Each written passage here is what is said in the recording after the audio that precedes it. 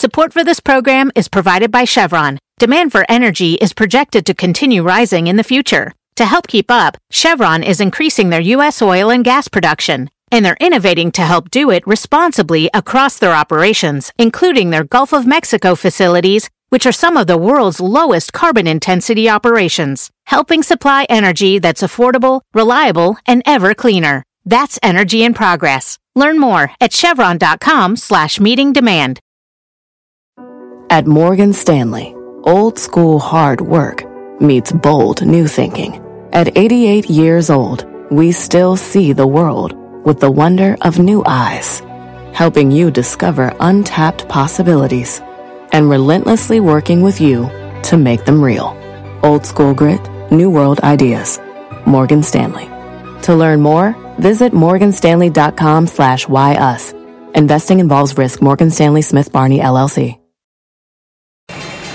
My mission is simple, to make you money. I'm here to level the playing field for all investors. There's always a bull market somewhere, and I promise to help you find it. Mad Money starts now. Hey, I'm Cramer.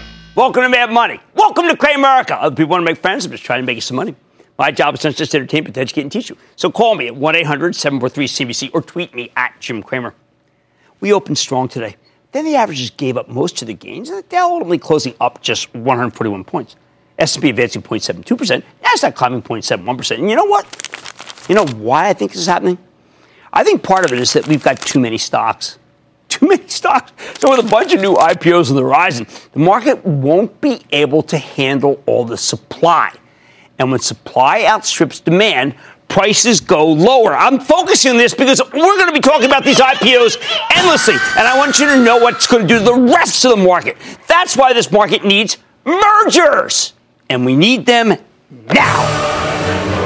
Before we get inundated with new shares like from Lyft and Pinterest and Airbnb, Uber, Slack, not to mention Palantir, cybersecurity company, and the incredible loss-making WeWork. Even putting aside the supply and demand dynamics of the stock market, there are tons of industries that could benefit from the consolidation of this environment. But again, I am putting this all through the prism of all these IPOs because they're going to be very exciting and you're going to want to get in, particularly in Lyft. The beginning always works. So what needs to be consolidated? Let's take them down. First is oil. Now, we're seeing somewhat of a resurgence in the price of crude that's a little surprising. It rose to nearly $60 today, but the oil stocks are rallying a lot less than you might expect.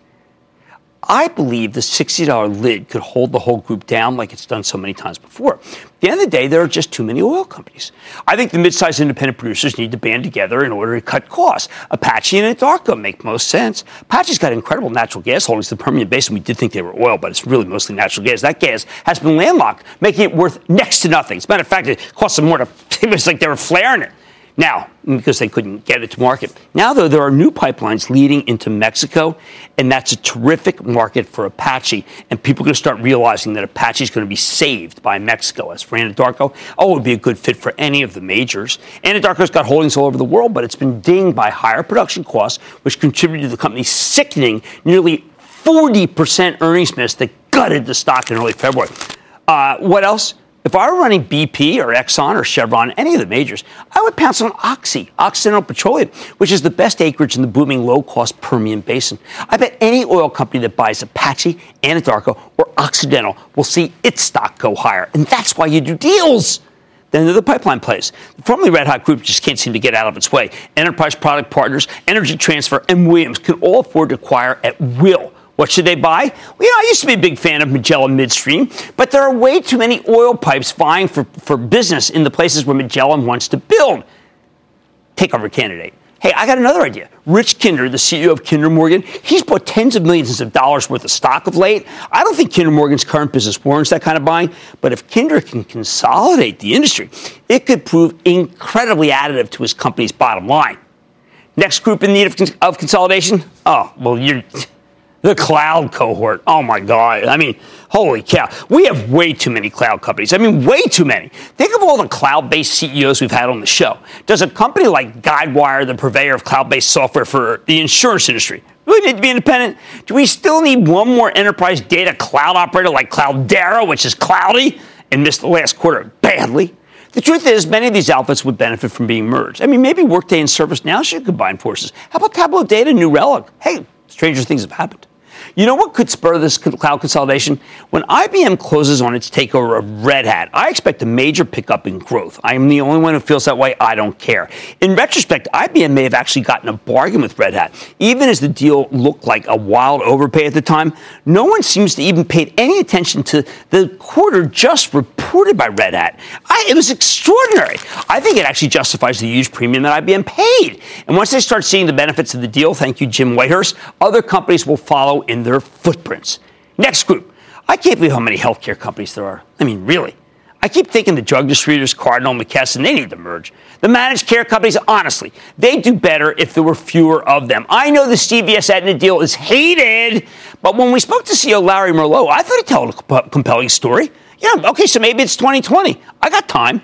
If Merlot can execute, I think the health insurers will end up wishing they made some deals right here. The group got poleaxed today off the news that Trump's Justice Department won't be defending Obamacare in the big appeal after a Texas judge ruled it unconstitutional. But I'm betting today's sell-off will mark the lows here, especially as Centene, CNC, Michael Neidorff, is going to buy WellCare, and they're going to buy WellCare at a big premium. You know what? That could ignite the group when no one's expecting it. How about biotech? Look, I don't even have time to list all the biotechs. I mean, they'd be good takeover targets. That said, some big pharma outfits like AbbVie and Gilead need to buy something here. They're cash rich, but pipeline poor. Doesn't that remind you of Bristol Myers buying Celgene? Another interesting need of consolidation. The payment space has gotten ridiculously crowded. People with these ETFs that cover them and just sop in money. Fidelity Nat buys WorldPay for $35 billion. Fiserv snaps up First Data for $22 billion. I think it would make a ton of sense for Facebook to acquire PayPal here. They need a revenue stream away from social media now that they've gotten religion about not selling you out as a business. By the same token, American Express is doing very well. But it could do even better if it purchased Square for more small business exposure. They're always talking about small business. Next up, there's the transportation space. Now, you know I've been a fan of XPO Logistics, but we did say in the 90s, okay, but there are too many companies in the delivery business. FedEx or UPS could use more capacity, both in Europe and here in America. XPO stock has lost more than half of its value in the last 6 months. Brad Jacobs, sorry, I think your company's a steal. Speaking of delivery, we have Grubhub as a public company. Postmates is coming public later this year. DoorDash is still private. And Caviar is owned by Square. Soon we'll have Uber Eats, too, after the Uber IPO. It's going to be good. Uber Freight's good, too. Now, if I were Grubhub, I'd try to snap up Square's non-core Caviar business. I bet both stocks would rally. And Square won't miss Caviar. They really don't promote it that much. What else? Last night I said Apple should just buy Viacom and CBS, create a massive film and television business. Today, the New York Post reported that Viacom and CBS are in talks about merging on their own. Hey, it makes sense, especially since Viacom was almost blocked out of the AT&T bundle because they might not have had scale. You need heft in this new world. Viacom needs CBS to get that heft. Put those two back together, have them run by Bob Bakish of Viacom, and I can see a much higher stock price for Viacom and CBS. Nice move today in the stock. Finally, there's food. I mean, did you know that General Mills, Mondelez, J.M. Smucker, McCormick just today, PepsiCo, and Conagra, they all had good quarters. So many packaged food companies are making comebacks here. Do not let Kraft Heinz cloud your judgment. I think it's time to start buying them. All that said, you need to know that I wouldn't be this concerned about the lack of mergers if I weren't so worried about the coming onslaught of IPOs. If money managers want to participate in these deals, and they will need to sell stocks that they already own to raise money because they're not getting money in over the transom, and that's going to put pressure on the whole market. For example, I think the FAANG stocks will be used as a source of funds. Today, Apple was flying higher until it got hit with a surprise infringement ruling by the International Trade Commission judge. That's not related to the flood of IPOs, but all of FAANG will be under pressure because there's just not enough capital to go around. Guys, I know no one believes this.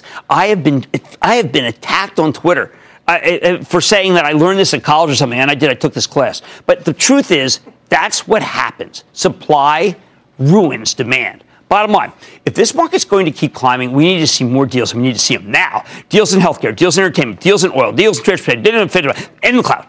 That's the only way we make it through the upcoming wave of IPOs in one piece. And I don't know if we are going to get enough of them to sop up the tsunami of newfound supply. We are going to start the questions by going to Gary in New York. Gary! Thank you very much, Jim, for taking my call. Quite welcome, yeah. Given the current rate stance of the Fed, the inverted yield curve, and the generally slow growth in the rest of the world, what should I look for that would get investors to start considering financials and specifically J.P. Morgan? And is there a level you envision that the dividend would outweigh any potential price volatility? Okay, it's at 90 when that level is. Now, I have to tell you, I said this morning on Squawk on the Street that I believe the banks are going to report good numbers. They're going to surprise people. But they are the house of pain. And I am not going to welcome anyone in there with me. My Travel Trust owns J.P. Morgan, and it is a house of pain. And I don't want you at my sharing my address, okay? Stay off my banks and my cloud. Ken in New York. Ken. Hey, Jim. How's it going? Couldn't be better. How about you, Ken? Pretty good. I called you actually for the first time back in September about this company, First Data Corporation, FDC, after their CEO was on CNBC. Yeah. I bought then. It took quite a tumble, but then after Pfizer came in with an acquisition in January, it really helped out the stock. This month it's been crazy. They picked up this Brazilian company and this German company, Akash, and I don't really know where the stock's going anymore. Should I hold on to it or No, it's time to ka-ching, ka-ching. We're going to find the next one. That one is done. We're going to go to, we're going to stick with New York here. We're going to go to Bruce in New York. Bruce. Booyah, Jim. How are you, man? I am good. How about you? Good, thank you. Love your show. Appreciate your knowledge. I'm 58 and a first-time investor, and was wondering what your thoughts were on ACB and their leadership. Aurora. Okay, now here's the problem. If I say something negative about Aurora, my Twitter feed will have nothing but Aurora for the next 72 hours. It'll be Aurora. It'll be like an Aurora Borealis. So I would tell you that I like Canopy. I like Kronos. And if people like Aurora cannabis, they can feel free to buy it. And if you Hector me, remember, then all I ask you to remember, what happened to Hector in the, in that Homer stuff, huh? I took that class. I took the IPO class too, so don't get in my face. Deals. Those are necessary if we're going to get through this onslaught of supply that starts soon with Lyft. And I got to tell you, it's going to be all over us. Oh, man, tonight. After Apple's announcement last night that it's moving into subscription-based gaming, what does it mean for a stock like EA? Electronic Arts, I'll tell you, game on. Then, it's a cloud company that's up over 70% over the past year. Probably never heard of it. I'll reveal. But first, a look at the charts and some telling signals about where this market could be headed. I need you to stay with Cramer. Don't miss a second of Mad Money. Follow @Jim Cramer on Twitter. Have a question? Tweet Cramer. #MadTweets. Send Jim an email to madmoney@cnbc.com or give us a call at 1-800-743-CNBC. Miss something? Head to madmoney.cnbc.com. Resourceful small business owners know how to get value from the purchases they already make for their businesses each month. The enhanced American Express Business Gold Card is designed to take your business further. It's packed with benefits and features like 4 times membership rewards points that automatically adapt to your top 2 eligible spending categories every month on up to $150,000 in purchases per year. So you earn more where your business spends the most. Plus up to $395 in annual statement credits on eligible business purchases at select shipping, food delivery, and retail subscription merchants. And with flexible spending capacity that adapts to your business and access to 24/7 support from a business card specialist, you can continue to run your business with confidence. The Amex Business Gold Card, now smarter and more flexible. That's the powerful backing of American Express. Enrollment required. Terms apply. Learn more at americanexpress.com/businessgoldcard. This episode is brought to you by AARP. 10 years from today, Lisa Schneider will trade in her office job to become the leader of a pack of dogs. As the owner of her own dog rescue, that is. A second act made possible by the reskilling courses Lisa's taking now with AARP to help make sure her income lives as long as she does. And she can finally run with the big dogs. And the small dogs, who just think they're big dogs. That's why the younger you are, the more you need AARP. Learn more at aarp.org/skills.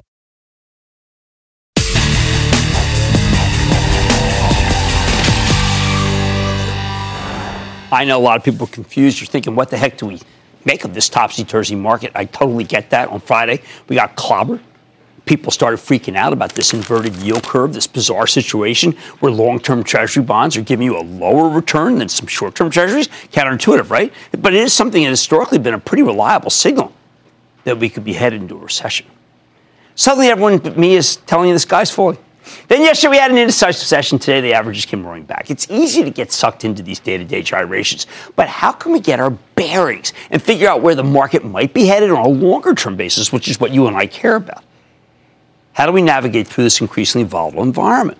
These situations can be very emotional, and your emotions will lead you astray always. That's why I try to stay calm by making decisions based on empirical observation, not feelings. So tonight we're going off the charts with the help of Carolyn Baroden. She's that brilliant technician who runs the FibonacciQueen.com website. She also happens to be one of my colleagues at RealMoney.com, where I blog, to show you how to get a better read on this market. Now, Baroden's had a terrific track record of late. Holy cow. End of January, she told us that the semiconductor stocks were ready to roar. They've been just getting a beat down. Since then, the Van Eck Vectors Semiconductor ETF, the SMH, and everyone calls it the SMH, has rallied more than 13%. Nice move. At the beginning of October, right before the market-wide meltdown, she told us that Broadcom could be worth buying into weakness, even if you didn't wait for the pullback to start a 20% gain. So how is she feeling right now about the broader market? Well, I got to tell you, it's a little confusing. I want you to take a look at the weekly chart of the S&P 500. Broden's always looking for patterns in the action, patterns that tend to repeat themselves. For example, in early January, she noticed something she likes to call time symmetry. Okay? From the beginning of the S&P's peak in September to its lows around Christmas, the index declined for 14 weeks. As it happened, we saw similar moves in 2015 and 2016, two declines that both lasted for 14 weeks before they exhausted themselves. When Baroden talks about symmetry, what she means is that these moves often repeat each other. So you got 14, 14, 14, okay? Now, I know it seems silly, right? I mean, but you know what? It's worked. After taking a beating for 14 weeks, the S&P bottomed in late December, okay? And it's been a rocket ship ever since. Baroden thinks the index could ultimately be headed for 3102, right here, okay? Although she wouldn't be surprised if we get a substantial pullback before that happened. You know, I'm worried about the big amount of supply coming in, like I talked at the top. You know, that would kind of jive with what she's talking about. What do we need to watch here? Remember, Baroden's methodology is all about taking past swings into security and then running them through a prism of Fibonacci ratios, a key series of numbers discovered by the medieval brilliant mathematician Leonardo Fibonacci. For whatever reason, these ratios repeat over and over in nature. Think about it: shells, pine cones, flowers, and stock charts. Specifically, the Fibonacci Queen applies these ratios to both price, that's the y-axis, okay, and the x-axis, time, in order to find key prices or key dates where the trend is likely to change. When it comes to the S&P 500, she sees a confluence of Fibonacci time relationships coming due in the next couple of weeks. Between today and April 5th, we are at the fulcrum here. Given that the market's been going straight up since December, Baroden's worried that the S&P might be poised for a negative reversal sometime during this 2-week window. So far, the index peaked last week on the 21st, followed by a healthy pullback, and this jives with her timing worries, which is why she's recommending raising a bit of cash here to protect your profits. So, you know, she's talking about this than that. Got to be careful, okay? Can we get a better read on the situation? I want you to take a look at the S&P 500 daily chart, okay? On the one hand, when you look at the previous short-term pullbacks that we've seen since the bottom of December, they've all terminated after $94 of downside. Isn't that great? $94. Right now, the S&P is down 42 points from its highs last week. As long as it doesn't fall for more than $94 from the peak, Baroden thinks we're fine, because that means the bullish pattern ultimately remains intact. However, if we start seeing a steeper decline, that changes things, and you might want to get more cautious. Here we are, 94, boom, okay? Got that? It's 94. On the timing side, since December, previous pullbacks have lasted for 2 to 4 weeks. I'm sorry, 2 to 4 trading days. See, 3. Okay? 2 to 4 trading days. It's now been 3 days since the peak last week, and we've been bouncing nicely. As long as this keeps playing out like another garden variety pullback, Baroden says we'll be okay, we'll be fine. But if we get hit tomorrow and again on Thursday, a 5-day decline, For her, that's a bad sign. If we do keep going lower, she points out that there's a floor of support at 27.22, which is where the S&P bottomed earlier this month. As long as we hold above that key level, Broden tells us the chart is on your side. So this is the number to watch, okay? All the traders, believe me, are going to be watching that number, and if it breaks below that, they're going to really try to knock it down. What else is she watching? Okay, this is a daily chart of the S&P 500 that is one of the Fibonacci Queen's favorite tools. When Broden's watching a stock on a day-to-day basis, she's always looking for buy and sell triggers. Triggers like a particular moving average crossover. Specifically, Broden likes to keep an eye on the short-term 5-day exponential moving average. I know that's a mouthful, but here we are. And then the slightly longer-term 13-day exponential moving average. When the 5-day goes above the 13-day, that's called a bullish crossover. And you can see where it's worked, and then whoa. And then, of course, when it goes below the 13-day, that's a bearish crossover. How reliable are these signs? Well, when Broden saw a bunch of Fibonacci timing cycles coming due in late September, the moving average combo was the quickest tip-off that the market was about to roll over. The 5-day crossed below the 13-day in October, and if you were watching it, you know it was time to sell. While it's not a perfect indicator, Broden says it can be very helpful in keeping you on the right side of the market. At the moment, it tells us that the S&P 500 is in good shape, but she urges you to keep an eye on this, okay, for something possible to change. Bottom line, the charts as interpreted by Carolyn Broden suggests that it's time to be more cautious here, very, very short term.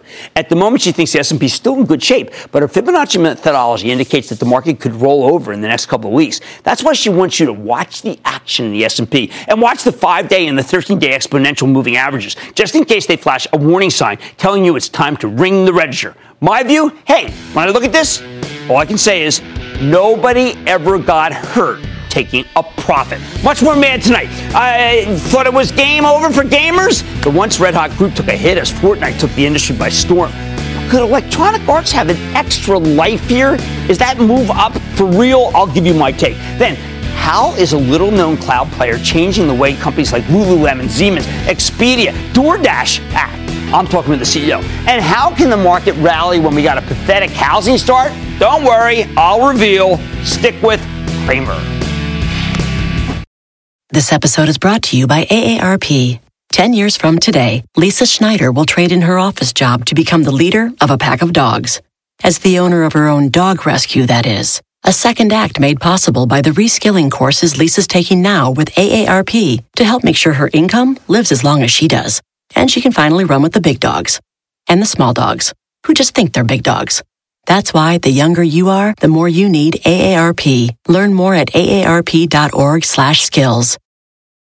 Support for this program is provided by Chevron. Demand for energy is projected to continue rising in the future. To help keep up, Chevron is increasing their U.S. oil and gas production, and they're innovating to help do it responsibly across their operations, including their Gulf of Mexico facilities, which are some of the world's lowest carbon intensity operations, helping supply energy that's affordable, reliable, and ever cleaner. That's energy in progress. Learn more at chevron.com/meeting demand.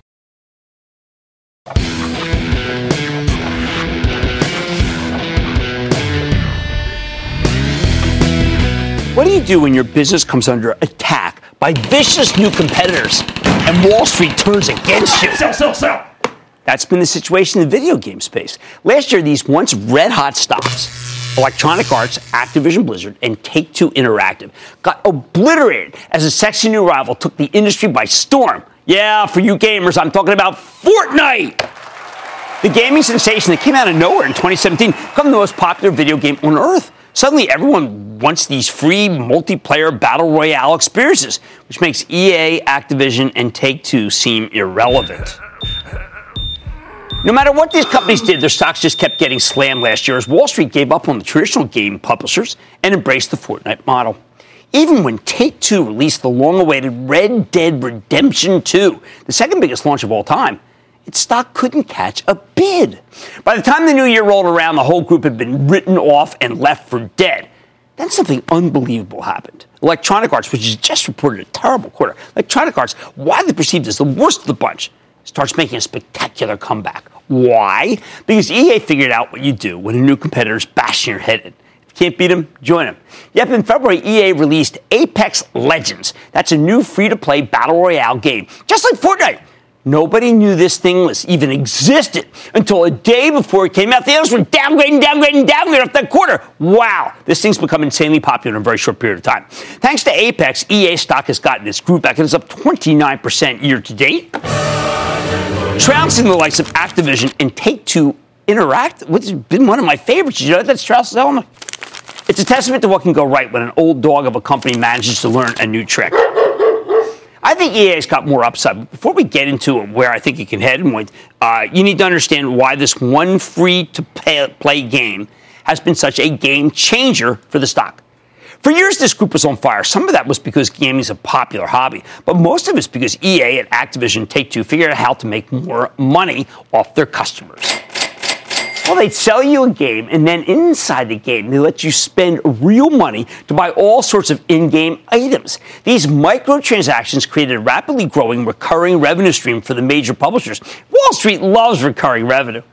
But EA and Activision and Take-Two only made that money if people kept playing their games. Enter Fortnite, released by Epic Games, a subsidiary of Tencent, the gigantic Chinese company. Over the past 9 months, the Fortnite's grown from 125 million registered players to 250 million registered players, making it one of the most popular titles of all time. And it is sucking up all the air in the room, even though the companies told you that would not happen. Unlike most games, Fortnite's free, and you can play it on just about any device with an internet connection. But once you're playing, they sell you all kinds of stuff inside the game. That's how this free game generated $2.4 billion with a B in revenue last year, more than double the sales of the top premium game. Now, the rise of Fortnite's been bad for all the incumbents, even as they thought that they wouldn't be hurt by these new games. And I believe them. I don't think they saw this coming either. EA got the worst of it. From its peak last summer to its December lows, EA lost more than half of its value. The company reported a not-so-hot quarter in July. Then in August, management slashed their full-year bookings guidance and delayed the release of their next big title, Battlefield 5. Then the whole market went into a tailspin, and EA stock just kept getting hammered and hammered and hammered. Why not? These guys had developed a reputation for being the gang that couldn't shoot straight. It'd been ages since the company had a genuine blockbuster. Even their largest, most consistent franchises weren't delivering.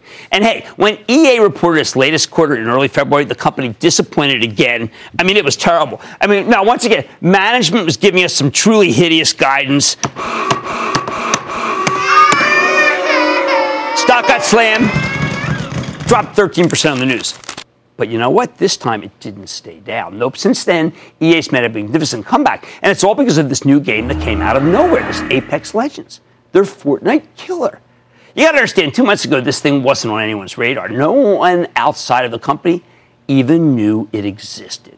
EA announced Apex on February 4th and released it the very next day, the same day as that horrendous earnings report. The game has a lot in common with Fortnite. It's a free-to-play, online, multiplayer, battle royale shootout. And it is very, very, very popular. Within 8 hours of its release, Apex had over 1 million players. 8 hours. Within the first 72 hours, we learned that more than 10 million people had played the game, with over 1 million concurrent players. EA stock caught fire within the first week. They'd hit 25 million total players. How about that? Well, with well over 2 million people playing at the exact same time. Again, the stock roared. Then 3 weeks ago, the company provided an update on Apex's first month. More than 50 million total players worldwide. Can you imagine this? To put that in perspective, 50 million is about 1/5 the size of the Fortnite player base, which is pretty darn good, especially since this game just keeps growing and growing. According to Matt Thornton, whose stuff I love, he covers EA for SunTrust, Apex Legends generated $92 million in revenue for the month of February. If these guys can keep that up, we could be talking about $1 billion in annual sales here that no one was thinking about. Not only is Apex popular, it's also looking increasingly profitable. So how the heck did Electronic Arts, of all companies, manage to pull this off? What happened to the gang that couldn't shoot straight? Here's the thing. Apex Legends is not your normal big-budget video game release. Normally, EA has a playbook, and they rarely deviate from it. In the run-up to a launch, the company spends millions of dollars on advertising in order to boost pre-orders. Once the game comes out, they promote the heck out of it for a short period of time. Then it starts getting put on sale, and the company moves on to the next thing. With Apex Legends, though, EA let the developers, their subsidiary Respawn Entertainment, do something different. Maybe because they didn't have huge expectations for Apex. There was no gigantic advertising push, no pre-orders. They aren't even charging for the darn thing because the whole point is to get as many players as possible and then sell them stuff inside the game. Instead, EA paid a bunch of popular video game streamers, people who play games for a living and broadcast them to huge audiences via Twitch or YouTube to play Apex Legends. Isn't that brilliant? Yet they joined forces with the biggest social media influencers. You know how much I like influencers, right? Thought leaders. And it worked. Plus, the suddenness of the announcement and the release created a perfect storm of free media coverage. Now, money managers who wouldn't touch EA 2 months ago, they can't get enough of it. They're learning the concept of thought leaders now. Given that the stock's still down nearly $50 from its highs last summer, trading 23 times next year's earnings, but you know what? More upside here. Maybe a lot more upside. Oh, and if I were running Apple, yes, I would pounce on EA and Take-Two Interactive. I'd buy them. We know Apple wants gaming exposure. They had something in their arcade. Boy, would this ever jumpstart the arcade? And they're trying to grow their services business, which seems like the future of video games too.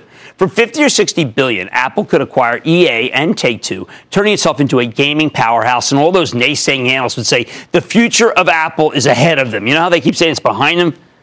Aren't you tired of that? But here's the bottom line.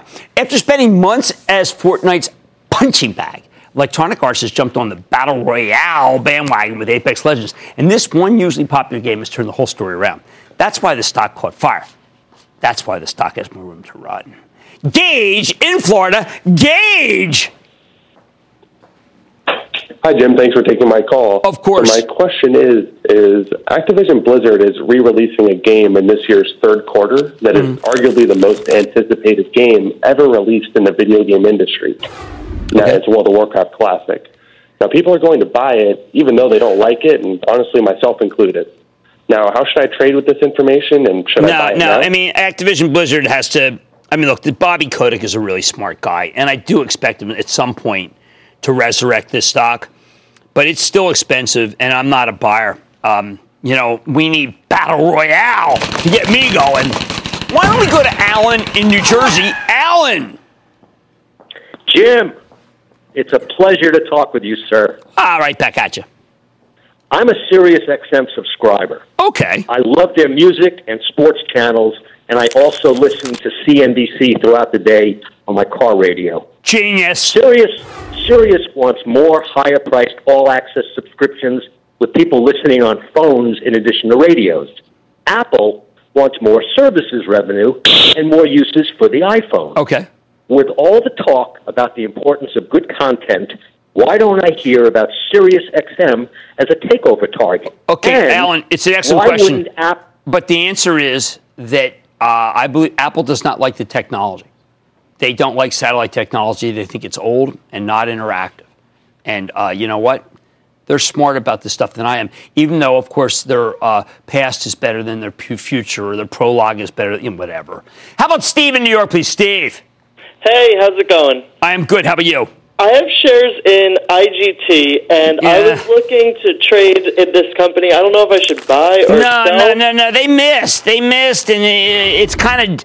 Yeah, They do have a yield, but we don't want to own that stock for yield. We want that stock for growth. So I am not there. I don't want to do it. Okay, Electronic Arts brought its A game with Apex Legends. I think the stock is a lot more upside. Much more mad money ahead. Digital transformation is fueling rapid change in customer expectations. I'm talking to an under-the-radar cloud player that is smoking hot. Then, time to sound the panic alarm after a weak housing start number? I'll tell you what it might mean for the real economy. And all your calls rapid fire in tonight's edition of the Lightning Round. So stay with Cramer.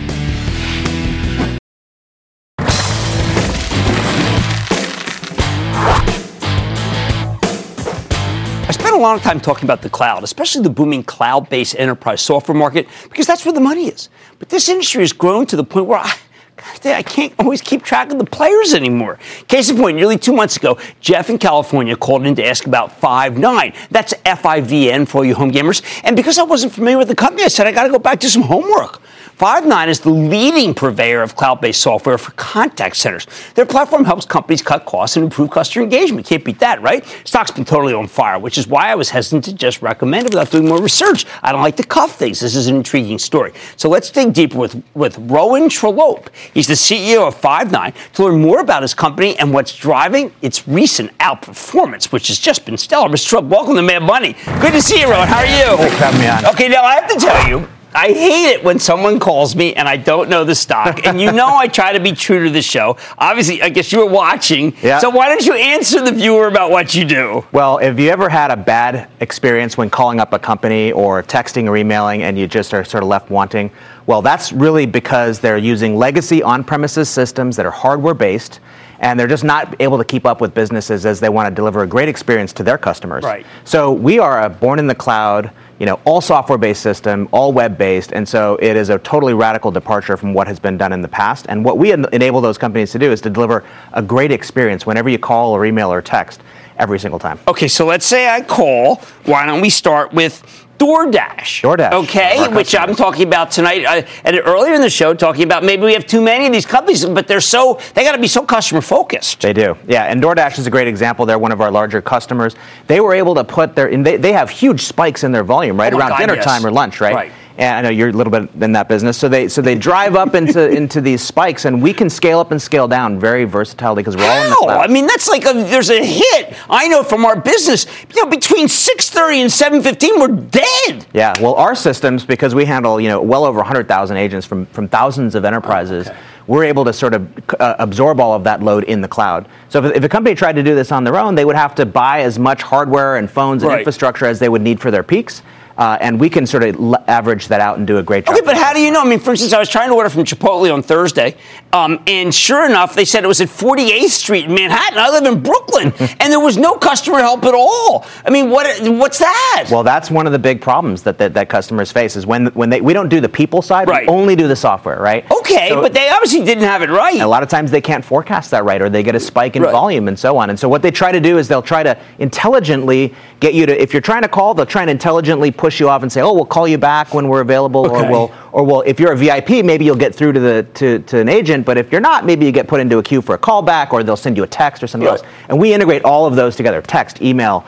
Okay, well, let's talk about something that's text. Speech to text. Now, that's something that's in your conference call that sounded interesting. Yeah, that's a huge deal for us. So when I was 18 years old, I got my first job in the call center, and I took 8,000 phone calls, over 8 months. Really? And I learned hi, how can I help you? Literally, yes. I'm Ryan, I'm Rowan Shaw, how can I help you? Yes. So what I learned is three things. First, after you take 8,000 calls, your brain is really good at predicting what people are going to ask you because it's the same call over and over again. So the customer says three things, you know where they're going. Okay. The second thing I learned is that you can be really good after you take 8,000 calls because that's what customers want. They want someone who is an expert, who knows the problems, who understands it, can just jump you right through the hoops, right?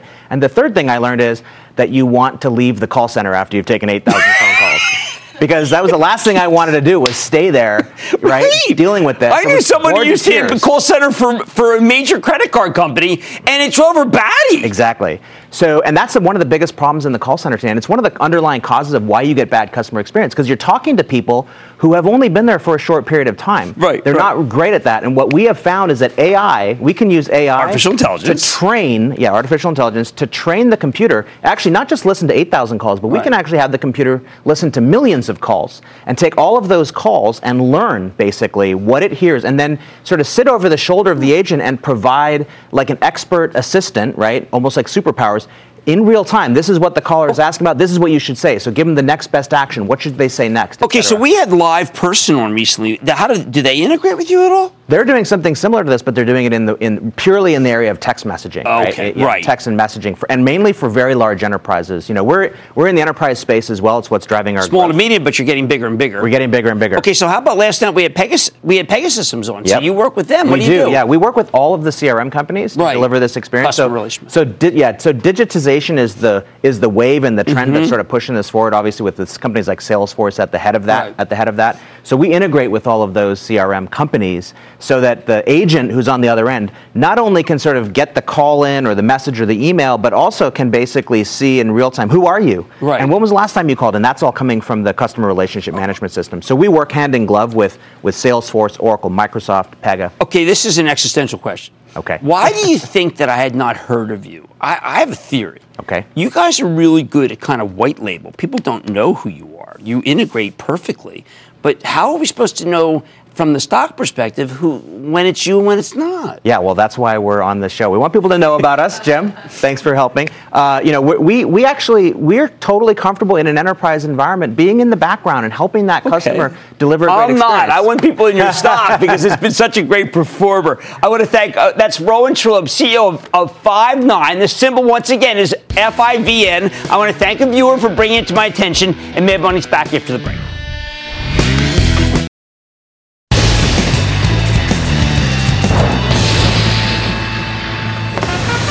It is time. It's time for the light round.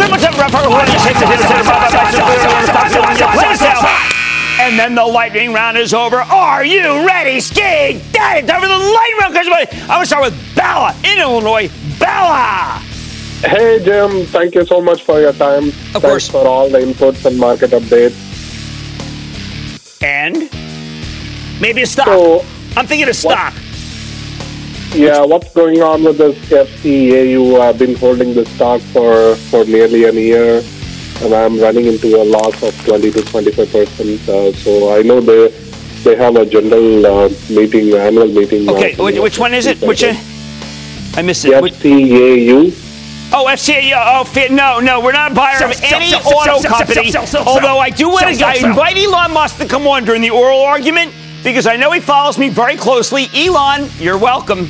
Okay, let's go to David in Michigan. David. Hi, Jim. Thank you for taking my question. Of course. Thank you for all that you do, man. It's just incredible. Man, you're too kind. Thank you. Awesome. Thank you.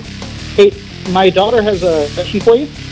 What do you think about Camping World CWH? Camping World, that's Marcus Lemonis. Oh, that was so nice that she said that. He's the prophet. I mean, he's a prophet. The stock's not that profitable. But you know what? I think that this stock is bottoming. And I say that because I think camping is going to make a comeback and that the inventories are lean. I feel very lonely in that position, but I do feel that way. Let's go to Karen in North Carolina. Karen. Hello there, Jim. How are you? Karen, I am doing well. How about you? I'm pretty good, and I have to tell you, Jim, you're my happy hour every weekday. Holy cow! Let's have boat drinks. That's the truth. I watch Monday through Friday, and here's my situation. Okay, yes. I have been tracking a stock for a little while, basically doing research on its background and also watching the pricing. Right. My stock is BX, the Blackstone Group. I like this stock. This is Steve Schwartzman.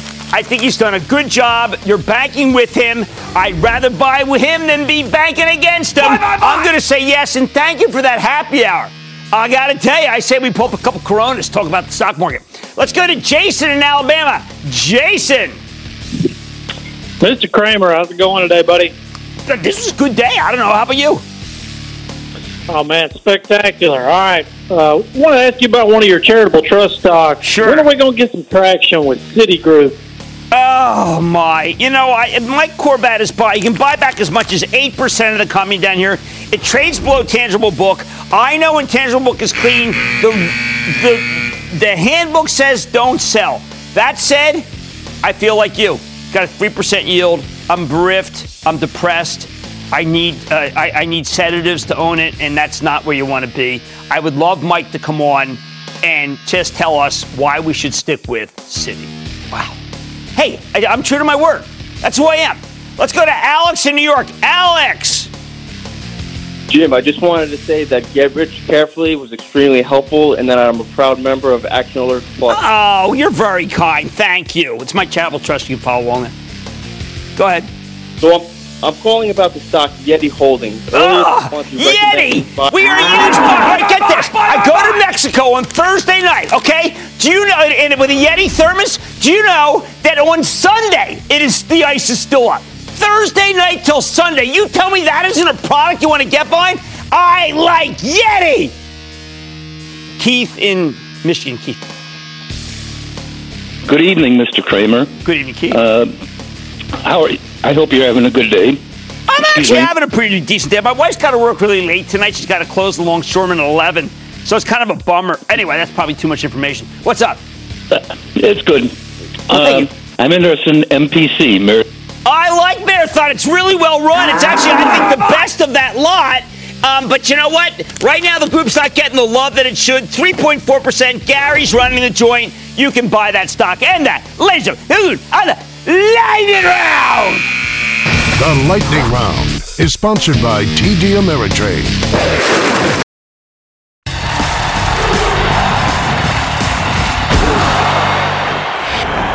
Riddle me this, Batman. How could this market rally today after we got a truly pathetic housing starts number for the month of February? Just 1.16 million. That's down 8.7% to a 1.5-year low and substantially below what people expected.